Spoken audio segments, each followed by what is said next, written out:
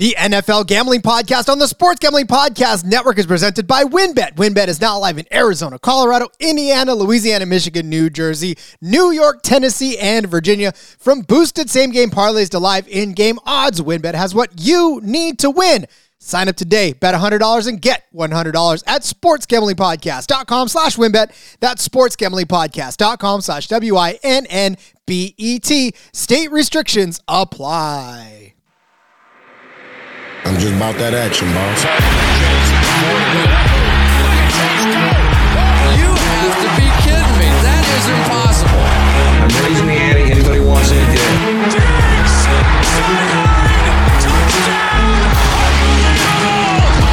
He broke his ankles. He is Houdini. Jordan Davis, dog. Jalen Hurts, dog. A.J. Brown, dog. How many of you want in the W tonight? Welcome in, everybody, to another episode of the NFL Gambling Podcast here on the Sports Gambling Podcast Network. It's Monday. That means he's Ryan McIntyre. I'm Rod Villagomez.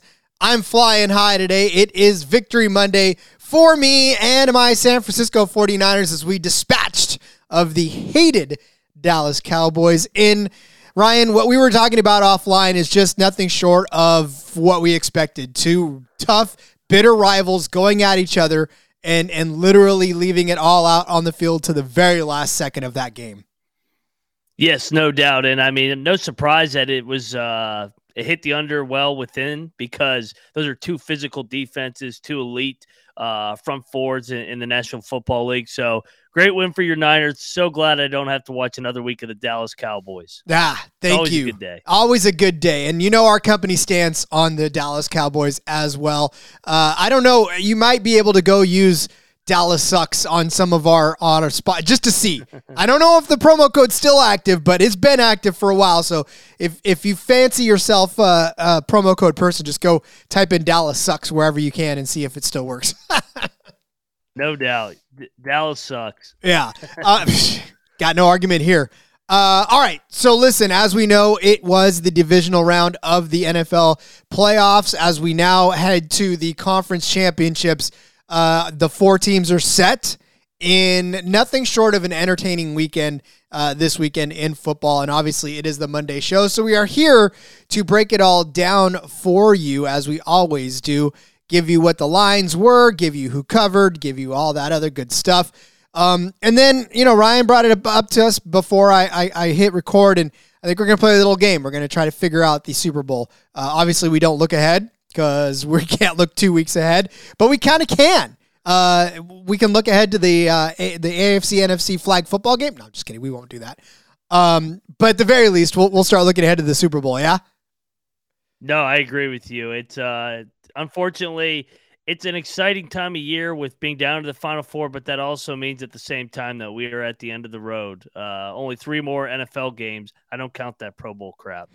Hey, Eli and Peyton count it, man. That's on them. They love them some flag football now. I've seen the trash talk leading up to it. Yeah, no doubt. It's that's their baby, I guess. But I'm more of a watching football when games actually matter. There's stuff at stake. And obviously a lot at stake in this upcoming weekend with 2 berths in the Super Bowl on the line. So we got a rematch in the AFC Championship, and then 2 familiar foes, the Niners and Eagles. Yeah, and it's not going to get – and in fact, I remember that game between the Niners and the Eagles when that season turned around for the Niners back in 93, 94 as they were heading into that Super Bowl. And they got embarrassed by the Eagles and their season turned around. So not that anybody on that field was probably even alive for that matchup, but or at the very least were probably like 2 or 3 when that happened. So they don't know that history. But I do. I remember that game.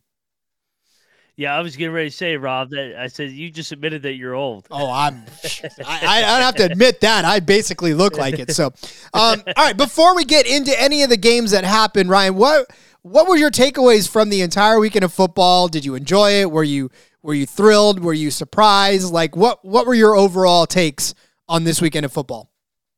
I loved it because I just moved to Virginia, so I had my Bet 100, get 100 win bet, and I put all 4 unders into a $100 parlay to win a nice little $1,200, nice little cash to lead me into Super Bowl week or a conference championship weekend, then Super Bowl weekend. So yes, I had a good gambling weekend in the NFL. Yeah, you sure did. You posted it for us to see, and it was like, yeah, buddy, you're taking full advantage of the company line. No doubt. And you know me, I like defensive football. So when in doubt, take the unders in the postseason. So I really, that Niners Cowboys game was a treat to watch for me, just because it was a throwback style of game with the physicality. Oh, there was a lot of heavy hitting. There was a lot of flying around the ball. I mean, there was no love lost between these two teams. And there never is when it's the Cowboys and the 49ers. And it doesn't really matter. That's the thing about some of these rivalries, right? I mean, some of these rivalries, you see them come, you see them go, and there's always the talk about how the past, the rivalries, the past, and all that other stuff. But Dallas 49ers, that thing doesn't matter. Like, these guys know. Like, when they join, they hate each other, and that's the way it is, right? And it always has been, and I feel like it always will be. I don't care what generation it is. You watch a Dallas-San Francisco game, you're taken back to the catch. You're taken back to the years where Dallas was whooping the Niners up and down, and finally the 49ers got in, and then it was a tussle back and forth in the 80s and the 90s. And yeah, I mean, that's one of those timeless rivalries that I enjoy watching, especially as a Niners fan. I completely agree. And, you know, I know it's a historic rivalry, but it's also relevant recently because this is back-to-back years that the Niners have ended the Cowboys season on the final drive in a situation where the Cowboys just ran out of time. Zeke was not the center, though, last year when the season ended. Oh, man. I watched that clip now. That? I don't know. Like, I watched it happen live, and I was like, wow. And then I rewatched it a couple of, when people were posting the clip on social media, and I'm like, oh, dude, he really got leveled. Like, that was, yeah, that's a way to end your season. Yeah, last play, just get flattened on your ass. Oh, if I'm Zeke, I'm like, what the hell, man? Like, why'd you guys put me out there to dry as the center? It's crazy, man. Wild stuff.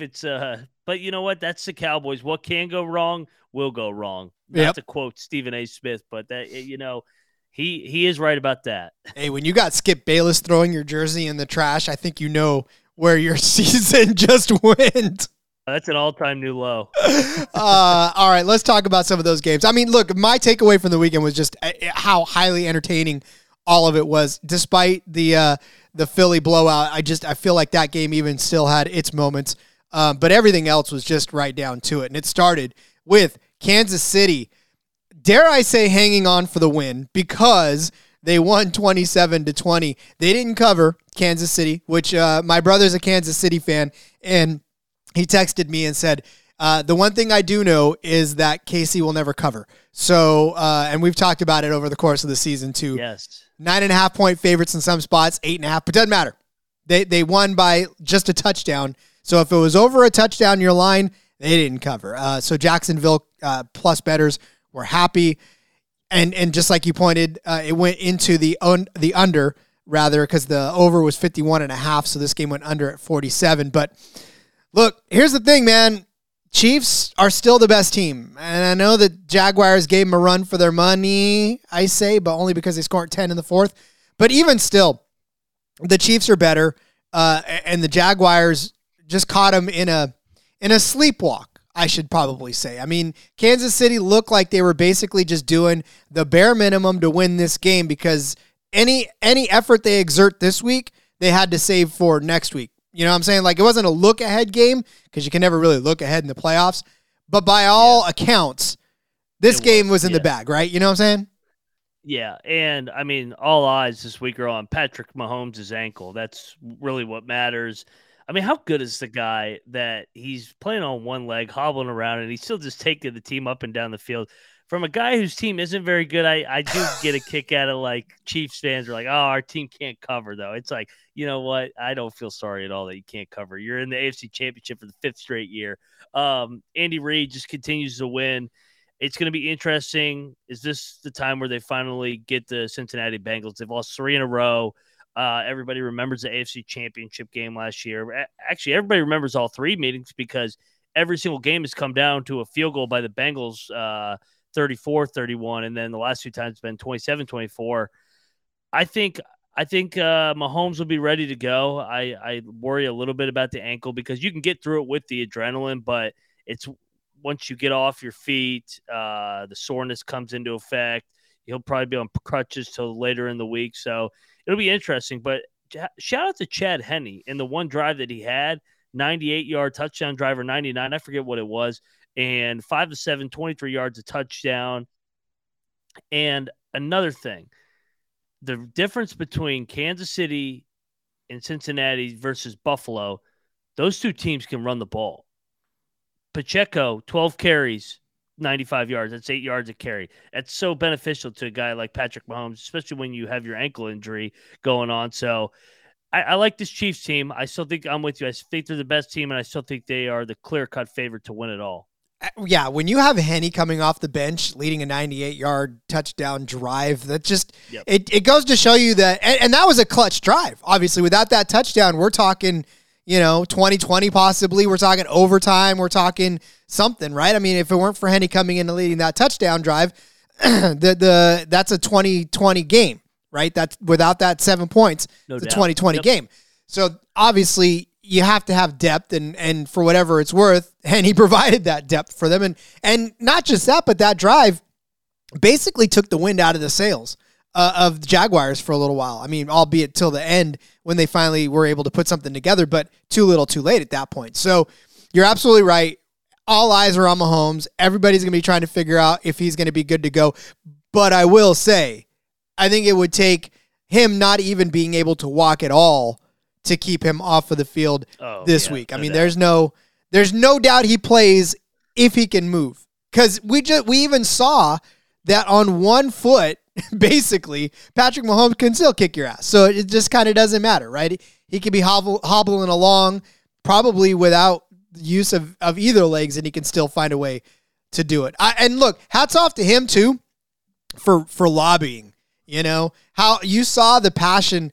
This is the difference to me, and I don't know anything from anything, but all I know is that when I see an impassioned player on the sidelines being passionate, there's a difference between a guy like Mahomes where he's saying, don't take me out, I want to play, I need to play, versus, and we'll talk about him in a couple of minutes, guy like Stephon Diggs screaming at Josh Allen saying, you're not targeting me enough.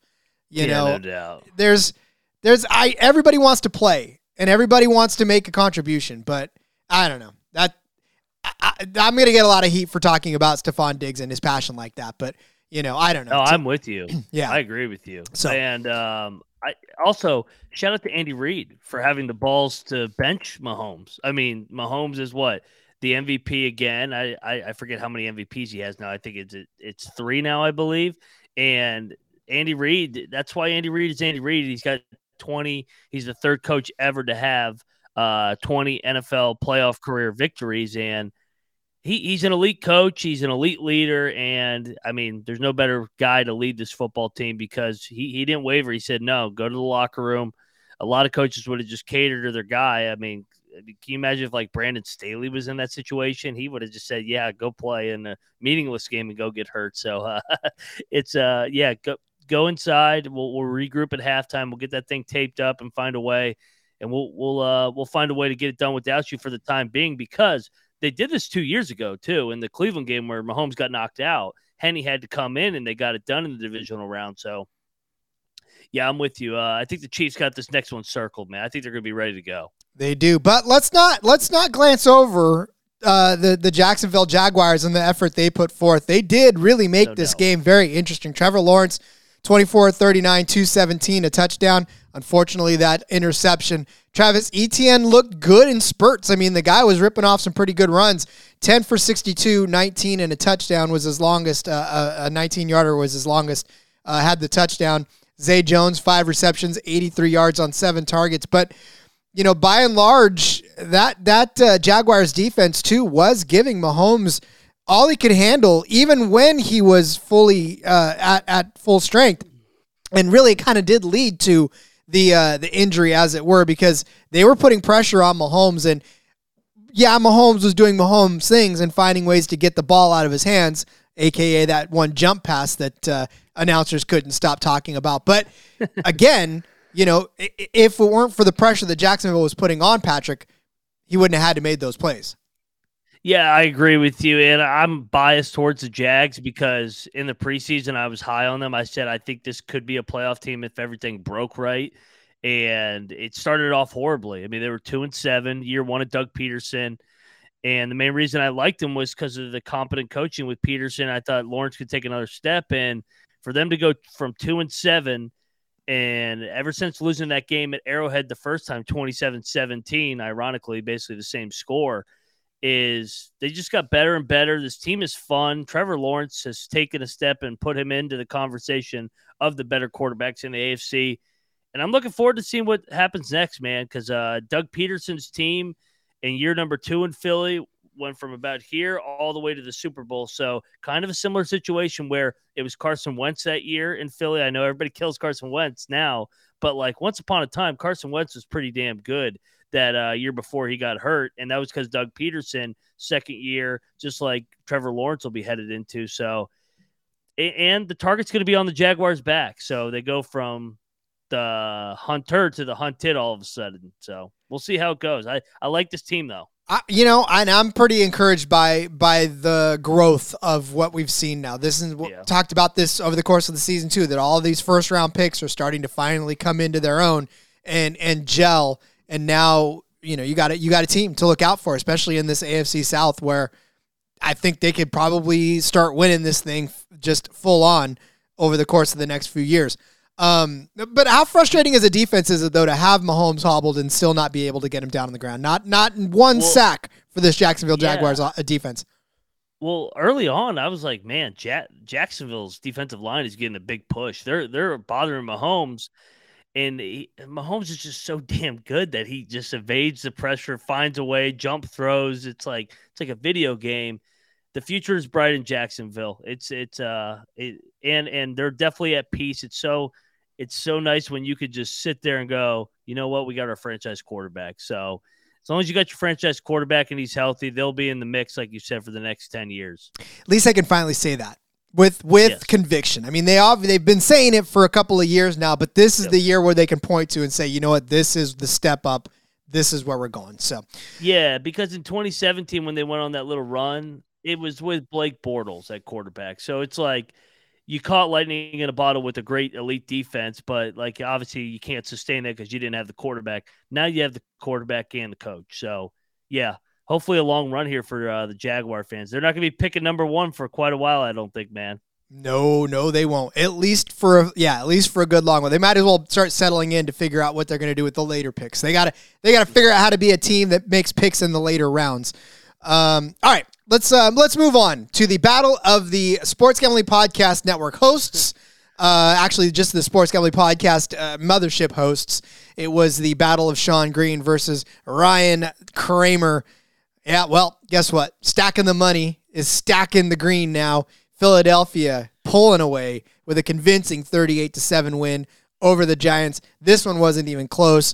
It doesn't matter where you got your spread. Was it 7, 7.5? I saw 10 out there somewhere. Doesn't matter. Giants did not cover, did not come anywhere near any sort of cover. And it was all Philadelphia all day long.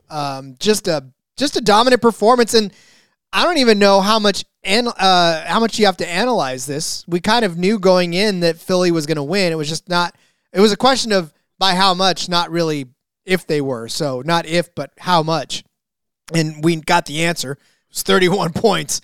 Nowhere in this were the Giants competitive. Philly put up 28 in the first half alone, 14 in each of the first 2 quarters, and just kind of sailed on the rest of the way.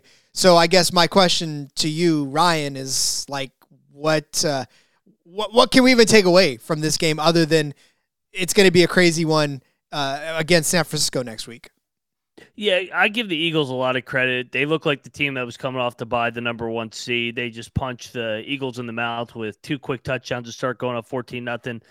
But the game plan for New York puzzled me because I thought to beat the Eagles, like you had seen it so far, who would beat the Eagles? Washington in New Orleans. And then I guess Dallas, I know Hurts wasn't there, but like teams that like schemed up a game plan to really bother Philly, they ran the ball, controlled the tempo, and kept that offense on the sideline. I don't get how Saquon Barkley only gets 9 carries. I get that they were down, but like you weren't going to throw the ball back into the game with Daniel Jones. That's not what Daniel Jones is. He's a game manager, and is not a knock on Daniel Jones. He had a terrific year, all things considered. I think we can all agree on that. But as great as Daboll was, I didn't understand the game plan of just not feeding Barkley early and often to see if you could just run the ball right down Philly's throat like Washington and New Orleans did, and even Houston did earlier in the year when they gave him fits on that Thursday night game. Well, 9 carries for 61 yards. I mean, obviously he was getting great yards per carry, so it was not as if he wasn't doing anything with the ball when he got it. And even Daniel Jones, he only carried 6 times for 24 yards. One of the biggest things about Daniel Jones, they keep talking about his athleticism, his ability to run, and he only takes the ball 6 times for 24 yards as well. I mean, you know, when Matt Breida gets in the end zone, you figure you're golden, but that only came in the third quarter. Well, yeah, and Barkley got a couple big chunk runs late, so it was like he only got about 5 carries in the part of the game where it mattered. And I don't know, man, that as great a coach as Daboll was this year, that was puzzling to me because I thought it was pretty clear on how to beat the Philadelphia Eagles or not beat them. I mean, you still were going to have to get a little bit of luck, win the turnover battle. But the only way that this team had a chance because of the talent discrepancy was they had to run the ball early and often and be effective in moving the chains and sustaining drives. Yeah. I mean, and I don't know. So I guess now really, is there a future for the Giants that they could come back and play again in the playoffs next year, or are we looking at rebuilds all around?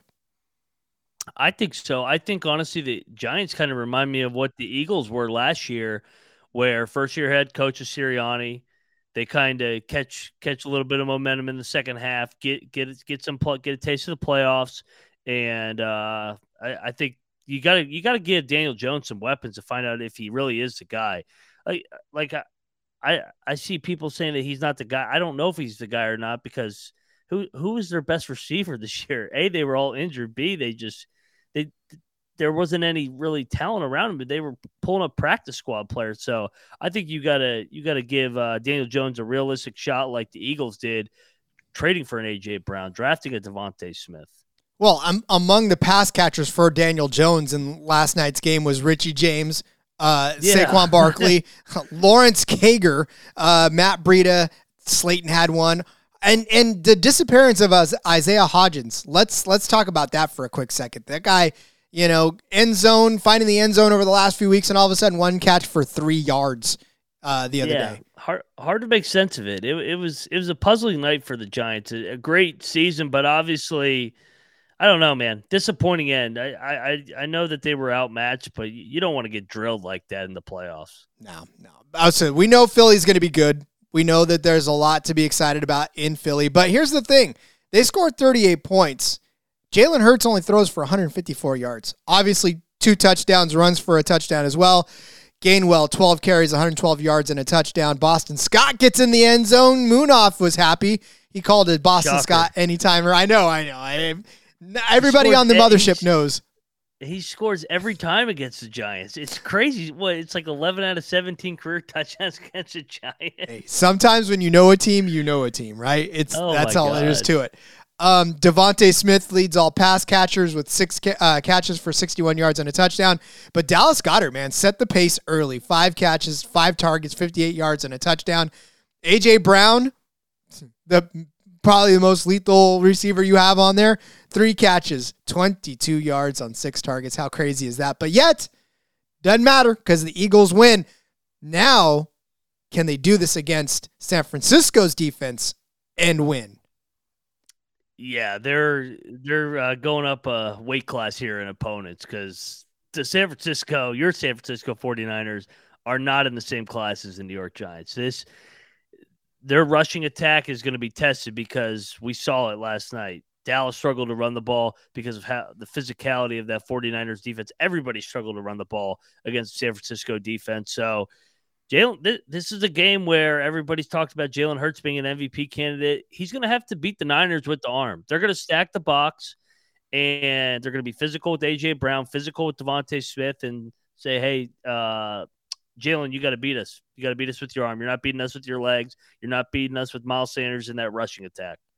And here's the thing. I mean, Philly, one of the highest scoring teams in the league in the regular season. Dallas, one of the highest scoring teams over the last several weeks of the regular season, right?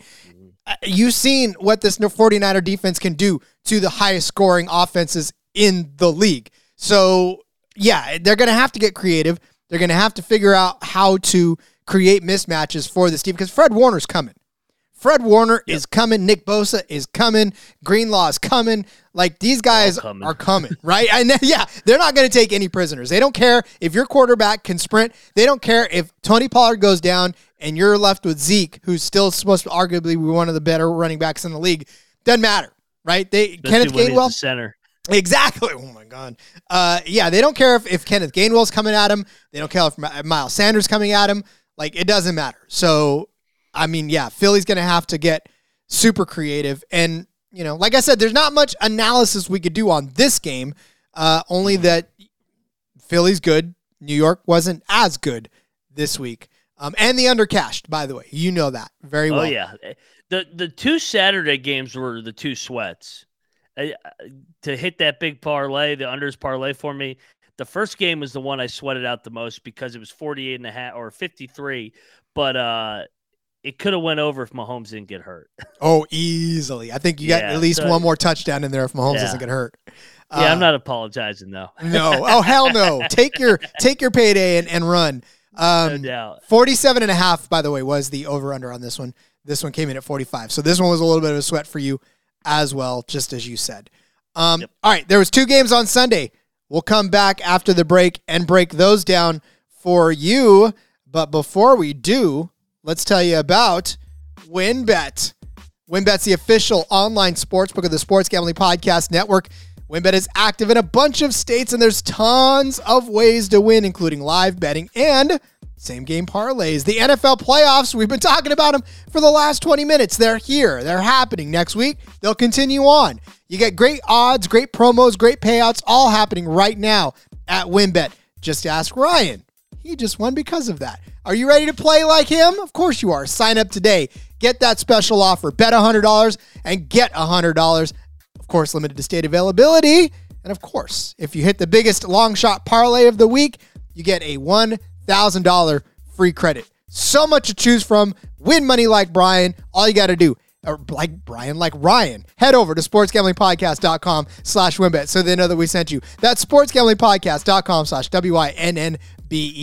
Offer subject to change. Terms and conditions. WynnBET.com. Must be 21 or older and present. Here, play through WynnBET is available. If you or somebody knows a gambling problem, call 1-800-522-4700. Go ahead.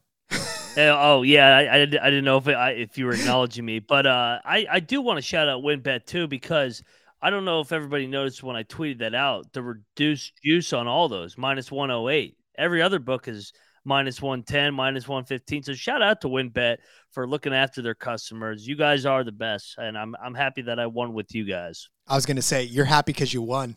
No doubt. I love it. All right, so Sunday began with the snowiest game I've seen in a while. It was the Cincinnati Bengals in Buffalo taking on the Buffalo Bills. I mean, stop me if you've heard this one before. Cincinnati leaves a snowy field with a win. That's basically what happens. 27-10 over the Buffalo Bills. Obviously, the under hits on this one. Over-under was 48. Buffalo was 5.5-point favorites, 4-point favorites, kind of depended on where you got it. But I saw it as high as 6. Doesn't matter. It was Cincinnati covering on this one. A lot of things to break down here, especially given the fact that we just watched probably one of the most anemic performances out of the Buffalo Bills that we've seen all season long. Josh Allen still throws for 265, but no touchdowns. Completes 25 passes, throws an interception. He is the leading rusher, Josh Allen. And I don't know how many times I've said this on this show, but you can't have the quarterback as the leading rusher and expect to win every single week. Josh Allen, 8 carries, 26 yards. He did get in the end zone, so knock that. But surprisingly, Dawson Knox, the leading receiver on that team, 5 catches on 7 targets, 65 yards, no touchdowns. What's more surprising, Ryan, that Josh Allen did not throw for a single touchdown, or that he did not have, I guess, a bigger rushing game considering the weather? I would probably say the rushing attack, because we talk about it every week that Buffalo, them not being able to run the ball without Josh Allen, they just depend on him way too much. Like Singletary and Cook are solid backs, but they just don't run the ball with them. And I thought the biggest thing that was a surprise is I picked Buffalo. I thought Buffalo, this is a good spot. And not just because of the narrative of Hamlin being in the stands. I thought that they would be able to get really good pressure on Burrow throughout the game. Cincinnati was down 3 offensive linemen, and you wouldn't have noticed. I mean, they look like they upgraded with the 3 new offensive linemen. Joe Mixon ran 20 carries, 105. Samaje Perine, 7 carries, 33 yards. He probably would have went for 100 if he got some more carries. And Joe Burrow, I mean, he only got sacked 1 time the entire day. And the Bengals offensive line has always been their kind of Achilles heel of why they weren't able to win it last year in the end, because of the Rams' ability to get pressure on him. But for this Buffalo team, I kind of talked about it with Kansas City. The difference between them and the 2 teams in the AFC Championship, they can't run the ball. Like, especially in a game like this where it's snowing, like Josh Allen's a great talent, but you don't need to drop him back 50 times and have him be your leading rusher too. It's just too much on one guy. Well, and more than that, I feel like when Cincinnati jumped off to that 14-0 lead, that was it. I mean, that was basically the Bills sort of, you just saw it in their eyes. You saw it in the play. You saw it in, there was very little fire after that. And you know, it's surprising because this team was still fired up, but I don't know what it was about it. But when they went down 2 touchdowns, I almost just saw the fight kind of leave that team. You know, there wasn't necessarily as much, pep in their step, as it were. And, you know, it was difficult for them to get plays going. Obviously, we talked about the rushing game not necessarily being there at all. And it just felt like, to me, Buffalo had figured out that they were beat right then and there. And it just sort of fizzled after that. Singletary, 6 carries, 24 yards. Cook, 5 for 13. And, you know, we talk about receivers. We talked about the pass catchers. Devin Singletary was the guy with the most catches, 5 catches on 8 targets, 38 yards. Dawson Knox, 5 of 7. Stephon Diggs, though, 4 of 10 for 35. This is where I want to touch on for a second. Obviously, Cole Beasley kind of factored in the mix as well. But for Stephon Diggs, on a 10-target day, more often than not, Stephon Diggs is coming down with 7 of those, right? At least 6 of those for big yardage. Now, I saw him on the sideline, right? You've seen this clip of him throwing his arms out to Josh Allen and pleading his case for more. How much more, though, can you give than a guy 10 looks? They weren't all bad. I mean, it wasn't as if all 10 of those were not catchable. You know, you've got, as a receiver, if you're getting 10 targets, that's the most targets on the team by a landslide, basically, you know? And you're the one getting the most looks, but you only come down with 4 for 35. Where's the responsibility in that? That's what I want to know. Yeah, you know, Diggs is a great talent, but we've seen it sometimes with some of these diva wide receivers. It's hard to win with them. It's in the playoffs because there's just so much other areas of the game that are more important than just a wide receiver. I mean, offensive line, defensive line. And it's just, I don't know, man. Diggs has underperformed in the last 2 postseasons now. Gabe Davis has been the more productive wide receiver in the playoffs recently. But, something's not right there in Buffalo with Josh Allen, Stephon Diggs, the coaching staff. I don't know what it is. But, they need to look at themselves hard in the mirror this offseason because they underperformed. This was a failure of a season, unfortunately. I know they had the tragedy a couple weeks ago, and they had a lot of injury, Von Miller. But, you had the best roster in football going into the year. Nobody was arguing that. You were the prohibited favorites going into the year, going into the playoffs, even going into yesterday. Everybody still was on Buffalo. I mean, you're laying 5 at home and you get beat by 17. That's unacceptable. Yeah. In front of your home fans. Yeah. Oh, yeah. And they were none too happy. I mean, and I get weather conditions play a factor, sure. Yeah. But that's your home.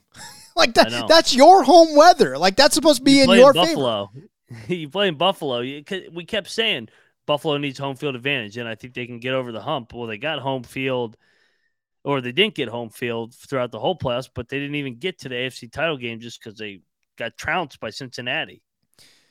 Yeah, I mean, again, it's just they gotta look deep at really what the disconnect is, because you can go through the season, being 14-4, but once you get into the playoffs, it's just a completely different story. You have to perform. Yeah. Ask Dallas. I mean, they finally made it past the first round for the first time in several years. That's not good enough for Dallas fans. They got to make it all the way, because making it past the first round, yay, but now you got to keep going. Right? Buffalo's the same way. You got to keep going. Yeah, and I mean, you look at, they should have lost last week to Skylar Thompson, you could argue, which was kind of a red flag. But I mean, so did Cincinnati. They kind of sleptwalked through that Ravens game. But on a positive note, how good is Joe Burrow? Oh my God, all that guy does is win. Well, and the way that he does it too, and I don't know. Again, you see all these young quarterbacks, right? You see the ones that come in and the game just explodes around them and they don't look comfortable, right? They just look like they're still trying to grasp the concept. Joe Burrow doesn't have that. He's got the swagger of being able to go in there and say, I know what to do. I've got this. This is something it's not a foreign concept. Yes, the speed of the game is different, but it's still football. And anytime you watch Joe Burrow play, that's exactly what's going on around him. Like it doesn't confuse him. He doesn't look confused. He looks confident in just about everything he does. Hell, even when he throws interceptions, which is a very rare occurrence, it still looks like he meant to do it. 23 of 36, 242, 2 touchdowns was the day for Joe Burrow. But I think more impressive was the way he was able to find, especially that first touchdown to Jamar Chase, where he just sort of, I mean, it was like a video game. Like it was like he was just moving his joystick up and finding the open part of the field and then throwing to Jamar, right? That's what it looked like to me.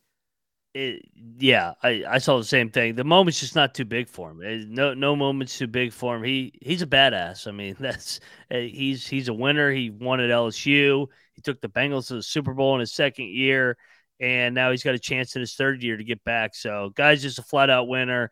It also helps to have guys like Jamar Chase, T. Higgins, Tyler Boyd, Hayden Hurst. I mean, he's got some good weapons, too. And a running game with Mixon and P. Ryan. See, and that's the thing. I think the running game was the huge difference in this, obviously, because Cincinnati was able to do what Buffalo should have been able to do to them. Yep. Right? I mean, Mixon rips off 105 yards on 20 carries in that touchdown.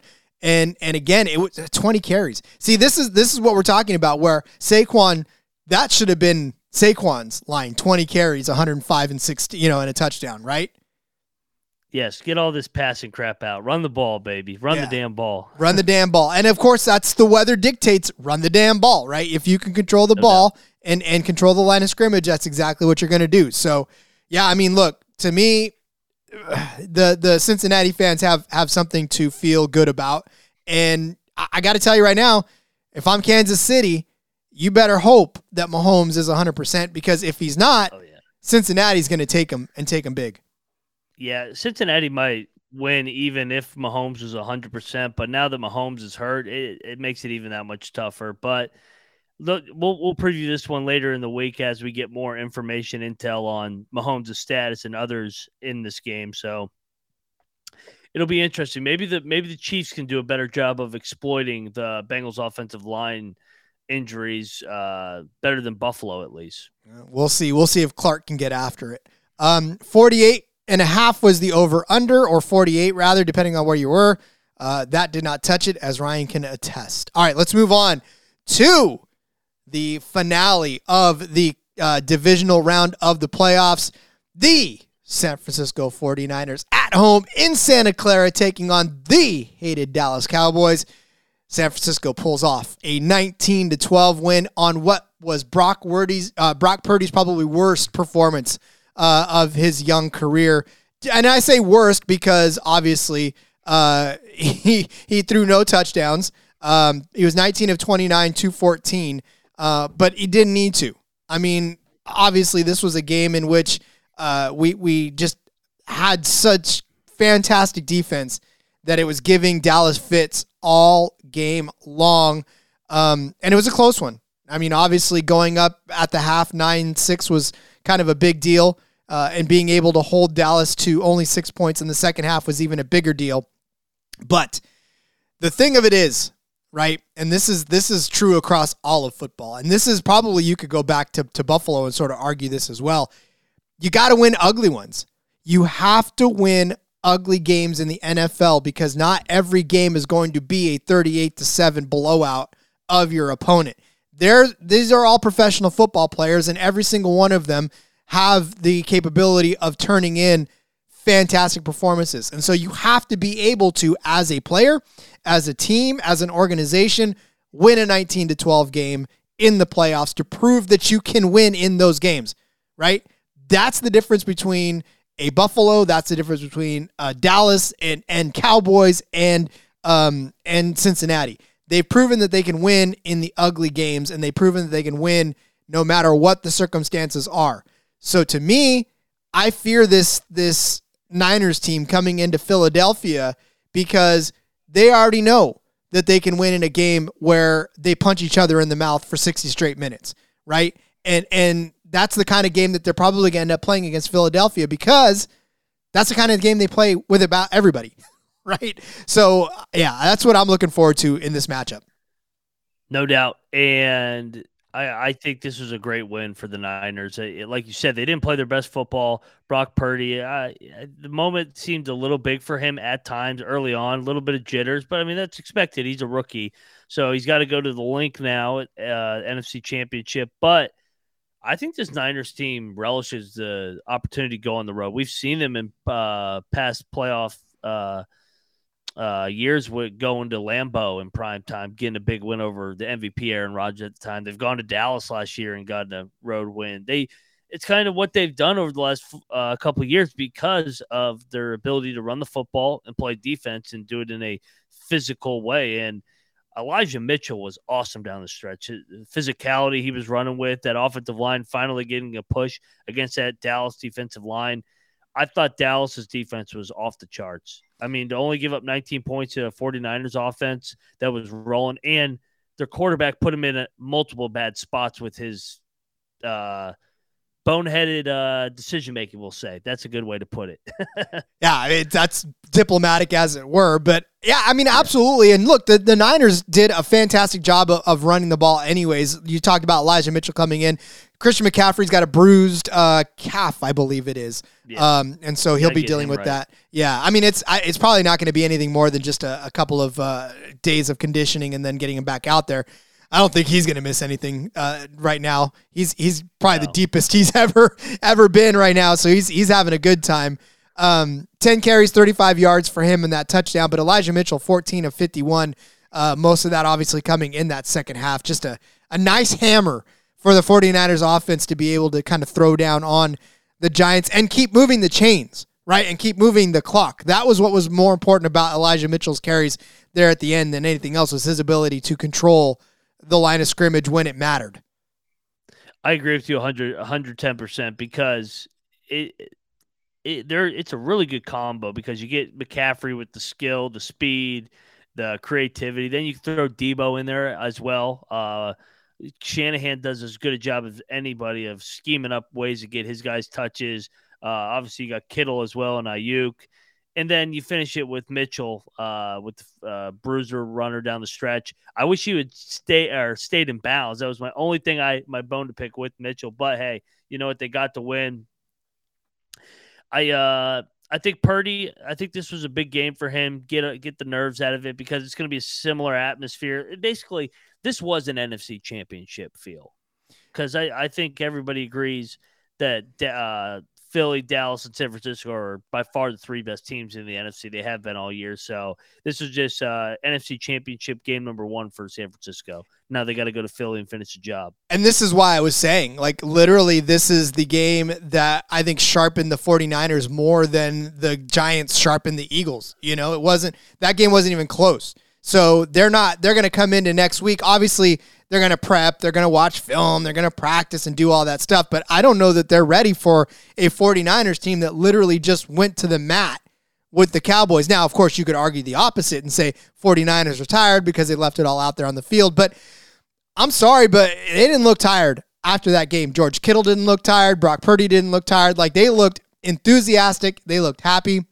They looked like they just had the best game of their entire life, especially Kittle, man. 5 catches, 5 targets, 95 yards. Dude was just having fun all day long. It didn't matter that they were in a total brawl with the Cowboys. He just wanted, he looked like a kid out playing flag football and just having a grand old time, man. That's why I love George Kittle so much. Oh, he's amazing. And like you said, 5 carries, 95 yards. It's we got 2 good tight ends meeting up this weekend, and I think you saw what Kittle said. He's looking forward to going outside in the cold in a physical and violent game in Philly on Sunday. So I'm all for it. I'm looking forward to this NFC Championship game that we'll preview. Obviously, as a Washington fan, I am pulling for your 49ers. Hell yeah. I like rooting against the NFC East. So I got 2 out of the way this week. I need you to finish the job, man. You know, and here's what's funny about it is that in the 80s and then in the 90s, especially, like you saw the dominating San Francisco 49er teams. Like you saw, and when you went to the playoffs, you expected them to win. They were the favorites. They were always, with Young, with Rice, with Montana, with, all Roger Craig, all those guys, right? You were like, okay, well, these guys, this is a win. Like nobody's a competition for them. But the Niners have won all these games in a row, right? They're 15-4 combined on the season with the playoffs included. And yet they're still going to go in as the underdogs because Philly's still the better team. Yet the 49ers have all of these fantastic names: Kittle, Ayuk, Debo, Purdy, right? Even Juszczyk and Mitchell and Warner and Hufanga and, they even picked Dak off twice. I wish it was Gibson. That would have been great for my prop, but, they picked Dak off twice. So they're about to give Jalen Hurts hell next week. I agree. Like I said, in the preview and the matchup, I think this is actually the worst possible matchup for Philly because of the way that San Francisco could stop the run and make you beat them with your arm, and they're going to be physical with you, and they're going to run the ball at Philly as well on the other side of things. So if I had to make an early pick, I'm definitely going to be on the 49ers later in the week. But stay tuned. I believe that will be Terrell and Scott that will have the NFC Championship, and J Mark and I will have the AFC Championship. Beautiful stuff. All right, let's briefly acknowledge that the Dallas Cowboys will continue to be a National Football League team even after this loss, and that they did participate in this game. Dak Prescott, 23 of 37, 206 yards, a touchdown, but again, those 2 interceptions. Death taxes and Dak Prescott interceptions. That's what I texted Moonoff when we when the first one happened. I said you can basically just bank on that happening all the time. We'll get to Dak in a second. My big thing is Tony Pollard goes down, early in the game. Zeke Elliott is still a thing, and he still exists, and he's still supposed to be one of the more elite running backs in the entire National Football League. 10 carries, 26 yards. The longest run of his day, 5 yards.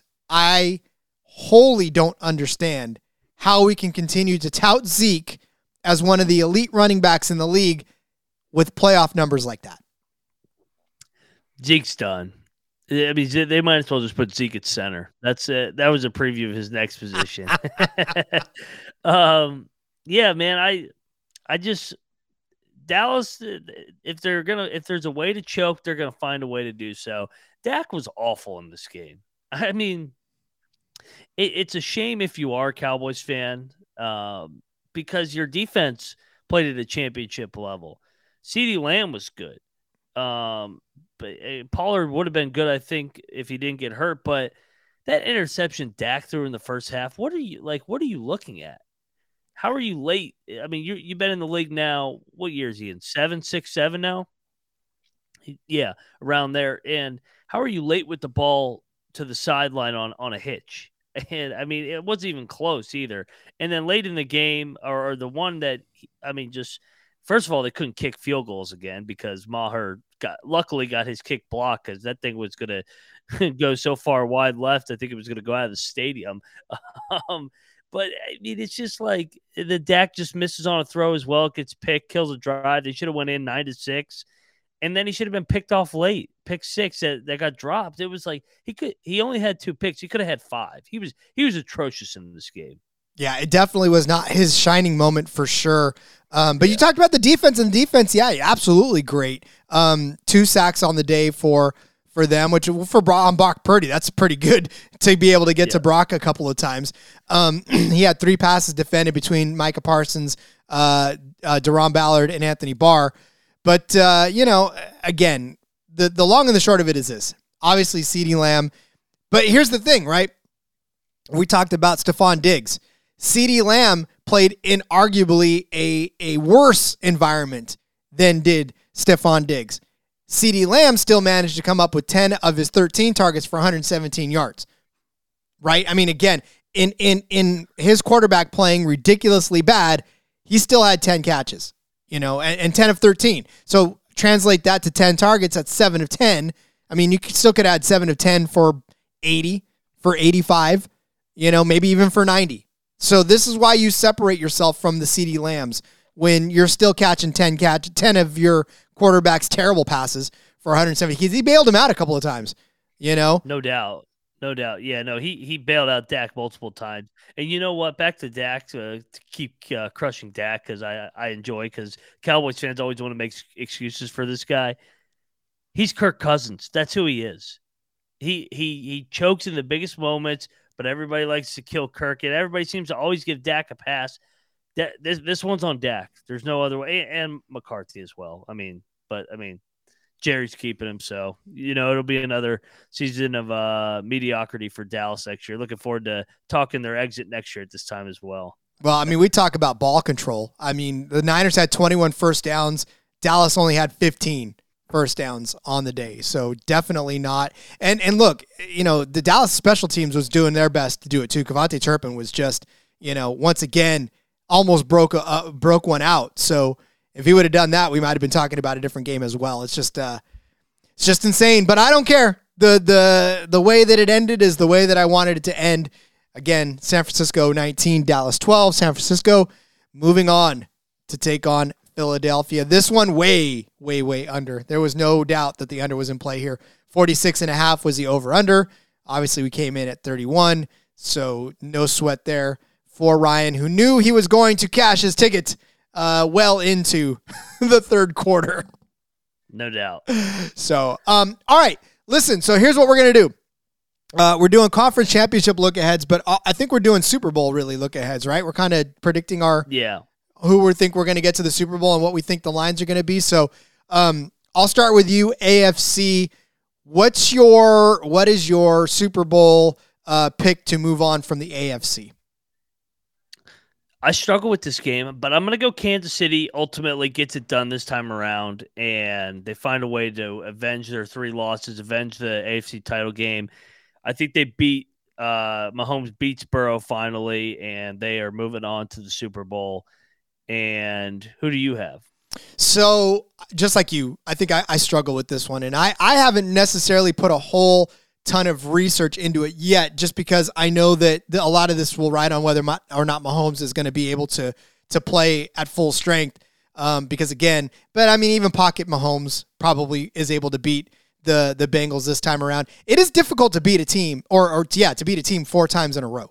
It is very difficult in this modern day and age to beat a team that many times, even if you're not playing them but once every few months or even once a year. It's very difficult to do that. So I'm kind of with you, and if I'm going to pick now, I'm going to lean toward Kansas City. It's not going to be easy. It's definitely not going to be an easy game, This will be more of a sweat than I think either one of these teams want to go through to get there. But I think in the end, you're right. I think Mahomes this year and the Chiefs this year, to me, they've found ways, and I guess I pull back to what I said about the Niners. They've found ways to win the ugly games, right? The very, very ugly games. Cincinnati's won some ugly games too, but Kansas City, there's been games where you're like, how the hell did they win that one? Like, how did they pull this one out, right? But they've won. And I think that's what this is going to be too. It's going to be a game in which it's going to get ugly. There's going to be a lot of how the hell did these guys do this? But I think you're right. I think ultimately Kansas City comes away with this one and moves on to the Super Bowl again. Yeah, no, we're seeing eye to eye. It's interesting because the Chiefs on the look ahead were labeled as a 3-point favorite, but opened as a 1 because of the Mahomes status. I'm seeing Cincinnati as a 1-point favorite now, and the public is all over Cincinnati. So me and you going a little contrarian here, which I like. So we're with the books and the sharp guys, I think, with taking Kansas City. It's just the thing about Cincinnati is they've got to be able to come out and play like they played against Buffalo if they want to take this game. They have to control it from the get-go. They throw 14 points up on Kansas City. That's going to be difficult, even for a team like Kansas City to pull. I mean, they saw it with Buffalo. So, okay, I think we're both on Kansas City. But again, it's obviously, as the books are even conveying, as the public's conveying, can go either way. Like, nobody really fully, I think, is going to commit to saying, I wholeheartedly believe that this team is going to whoop the other team's ass. It's just a matter of, all right, this team could probably win over this other team. Yeah, no doubt. So, all right. It's going to be fun. It's going to be fun. San Francisco, Philadelphia. Which way you leaning on this one? I'm on your Niners. I've kind of hinted. I think it's a bad matchup for Philly. San Francisco's strengths is can counter everything that Philly wants to do offensively, and I think they can run the ball on Philadelphia to keep that offense on the sideline. This line opened up at 1.5. It's been bet up to 2.5 for Philly. But the ironic thing was all season long we heard if the Niners play the Eagles, they're going to be favored in Philadelphia on the NFC Championship. I think this line is an overreaction, and the public's overreacting to a 30-point beatdown over a mediocre New York Giants team. And honestly, people just aren't giving Dallas enough credit in terms of how good a quality team that is, and just think that Brock Purdy's due for one of these games. But I think they're just gonna be able to run the ball. So I'm all over San Francisco on the money line. I think wrong team's favored. I got the rematch of the Super Bowl from a couple years ago, Chiefs Niners. Let's do it. I want that. Actually, I kind of don't want that. I want it to be Bengals, and I want it to be Niners because I want. I don't want to have to fight my brother again for another year as the Chiefs fan. But I will say this: look, when you're beating a Dallas team that was as good as they were, right? I mean, obviously, yes, they were not the greatest of teams, but they were still well above 500. They were still, there in the end. Right, 13 and I'm sorry, what was it? 11 and how did they end the season? Damn it, they ended the season with some wins and some losses. They ended up 13-6, obviously all throughout the whole playoffs and everything. But I'm not looking at their record right now in front of me. But anyways, yeah, San Francisco obviously beat a much better team. Dallas way better in my opinion than New York. I think if those two teams would have played, then you would have had a different story altogether too. And if San Francisco would have played the Eagles a week earlier, who knows how that would have ended up. But I will say that now San Francisco sharpened themselves against the much tougher Dallas team, whereas I just said it before, Philadelphia, I mean, they just sort of beat up on your little brother. Like it was sort of like a soft opening match for a wrestling guy, right? Like you send in the scrub on the Royal Rumble, right? You let him beat up on the weaker guy for a little while and then bring in, the Roman Reigns or something like that. And that's the match. It was like San Francisco playing Seattle in the opening round.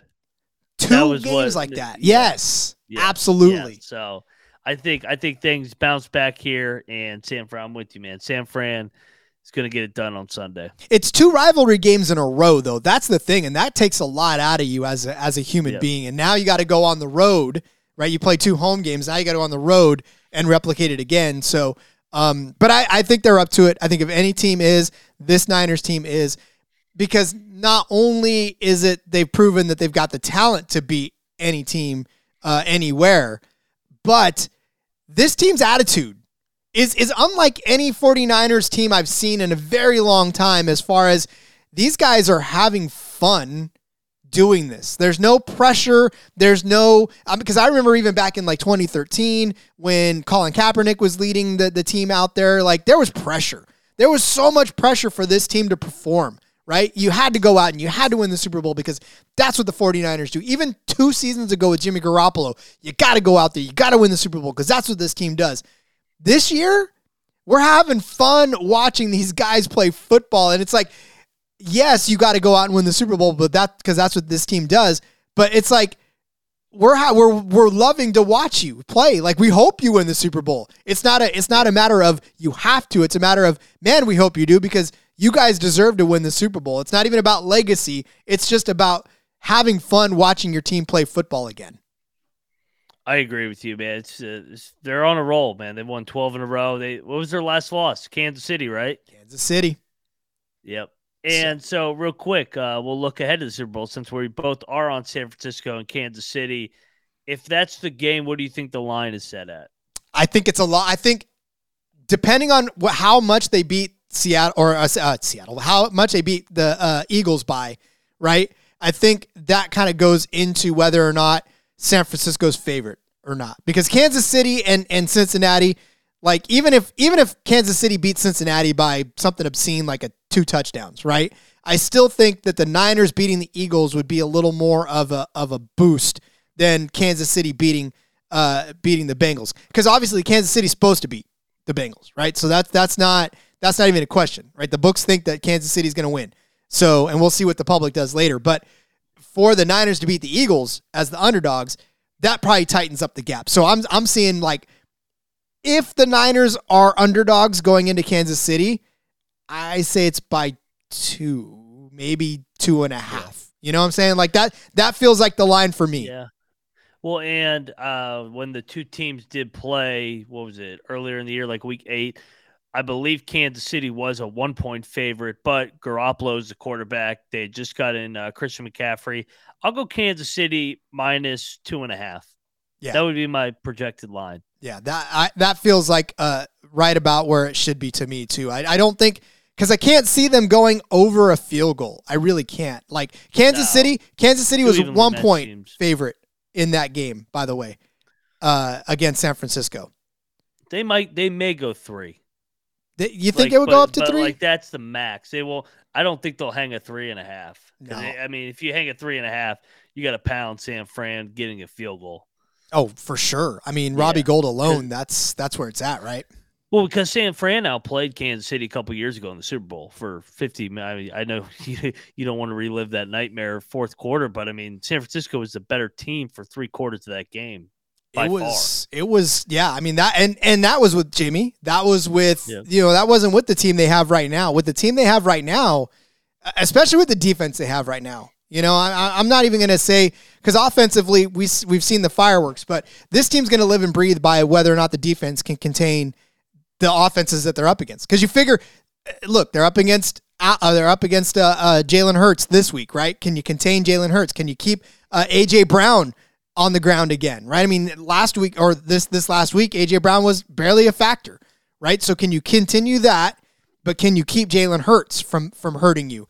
And then if you do that, well, now you get to finally see if you can keep Mahomes under wraps, and Kelsey and Pacheco and McKinnon and the defense for the Chiefs. Can you keep them sort of at bay with your offensive line? Because they're ferocious as well. Okay, but what if Bengals win? Well, now you got to deal with Joe Burrow and Jamar Chase and Joe Mixon, and their defense as well. So, yeah, I mean, that task is not going to get any easier for San Francisco. So I can't see them being favored in any one of those matchups. Yeah, and if it's Philly, I think it's closer to a pick. But I think it's the same. Whatever, regardless, I think the bookmakers view the two teams as evenly matched, and that's why Philly's laying 2.5 at home, because they get the 2.5 point bump for playing at the Link compared to if it was in Santa Clara. I think San Francisco would be favored by 2.5 to 3 points. Oh, easily. Yeah, this is definitely the home bump for that. So, yeah. But I mean, again, if it comes down to San Francisco and Kansas City, I still think Kansas City's favored. But I just, like I said, I can't see it being more than a field goal, if anything. Like if it's 3.5, then, something's dreadfully wrong, and you got to jump on it. So, yeah, because I think the Niners are going to win it all. I think that this is a team that, like I said, they're playing with house money. I mean, nobody gave them a shot in week 1, let alone after Jimmy Garoppolo after Trey Lance goes down, and then after Jimmy Garoppolo goes down. But they've only gone on to not lose anything since then, and they've done it as a team. This hasn't been Brock Purdy's transcendent performance to make this team a Super Bowl contender. This is literally every single player on that team coming together and playing their game and playing to their best ability to make it happen. Is Brock Purdy a part of that? Absolutely. But you got guys like Fred Warner on the other side of the ball, Havunga on the other side of the ball, Gibson, and all these guys making contributions, along with Kittle and McCaffrey and Mitchell and Debo and Ayuk, and Jawan Jennings when he makes clutch catches. So this is a complete team as we've ever seen, I think. No doubt. I'm with you. Beautiful stuff. Let's go. All right, let's go Niners. I love it. I want to be back here on Monday with another Victory Monday talking about Super Bowl Monday. Let's go. But, all right, well, Ryan, I believe we have exhausted every possible topic for today. So all that's left to do is just say goodbye and hope for a better outcome, or hope for another good outcome, as we should say, next weekend, and talking about some fantastic Super Bowl stuff. Yeah, and I'm going to be on the unders again this weekend, I think. I think I'm going to run it back. I think these 4 teams know each other so well, especially with Cincinnati and Kansas City playing as much as they did or have over the last couple of years, and then just physicality of San Francisco and Philadelphia. Yeah, I think that's a good idea too. Only because, again, and who knows, at Kansas City, these guys in cold weather, absolutely. That's kind of what it is. Well, over under for the San Francisco game is 45.5, and over under for Cincinnati is at 47 or 46.5, depending on where you find it. So that's where we're living right there. Yeah, we'll go 24-21 Niners, keep it under there, and then we'll go 24-21 Chiefs. 2 24-21s, keep it under. Tell you what, man, why don't we hit the exacta? Just put the exact score in WinBet and go for that. Bang, let's go. Beautiful. All right, Ryan, let's go ahead and wrap this up. Why don't you tell everybody where they can find you on social media? Yeah, you guys can find me at Moneyline_Mac, obviously in the Discord as well. Follow me on Twitter, placing some bets all the time. Hopefully you get in on some unders with me this weekend. First half, first quarter, game, whatever floats your boat, man. And we'll be giving out some props later in the week and previewing the NFC and AFC Championship on the NFL Gambling Podcast with a bunch of different characters. That's right. Drinks on Ryan this weekend because he's flush. Just kidding. Follow me on Twitter at RJ Villagomez. Link in the bio to everything I got going on, whether it's here, whether it's Sportsbook Review, whether it is in between media. It's all right there for you. Got some NASCAR coming out later this week. 100th episode. Fun stuff coming up in that NASCAR Gambling Podcast. Make sure to get down on that because football season is about to end, but racing season is about to start. All right, everybody. Till next week, I will see you again. Ryan will see you later in the week for the AFC preview. But until then, let's have a good weekend and let it ride.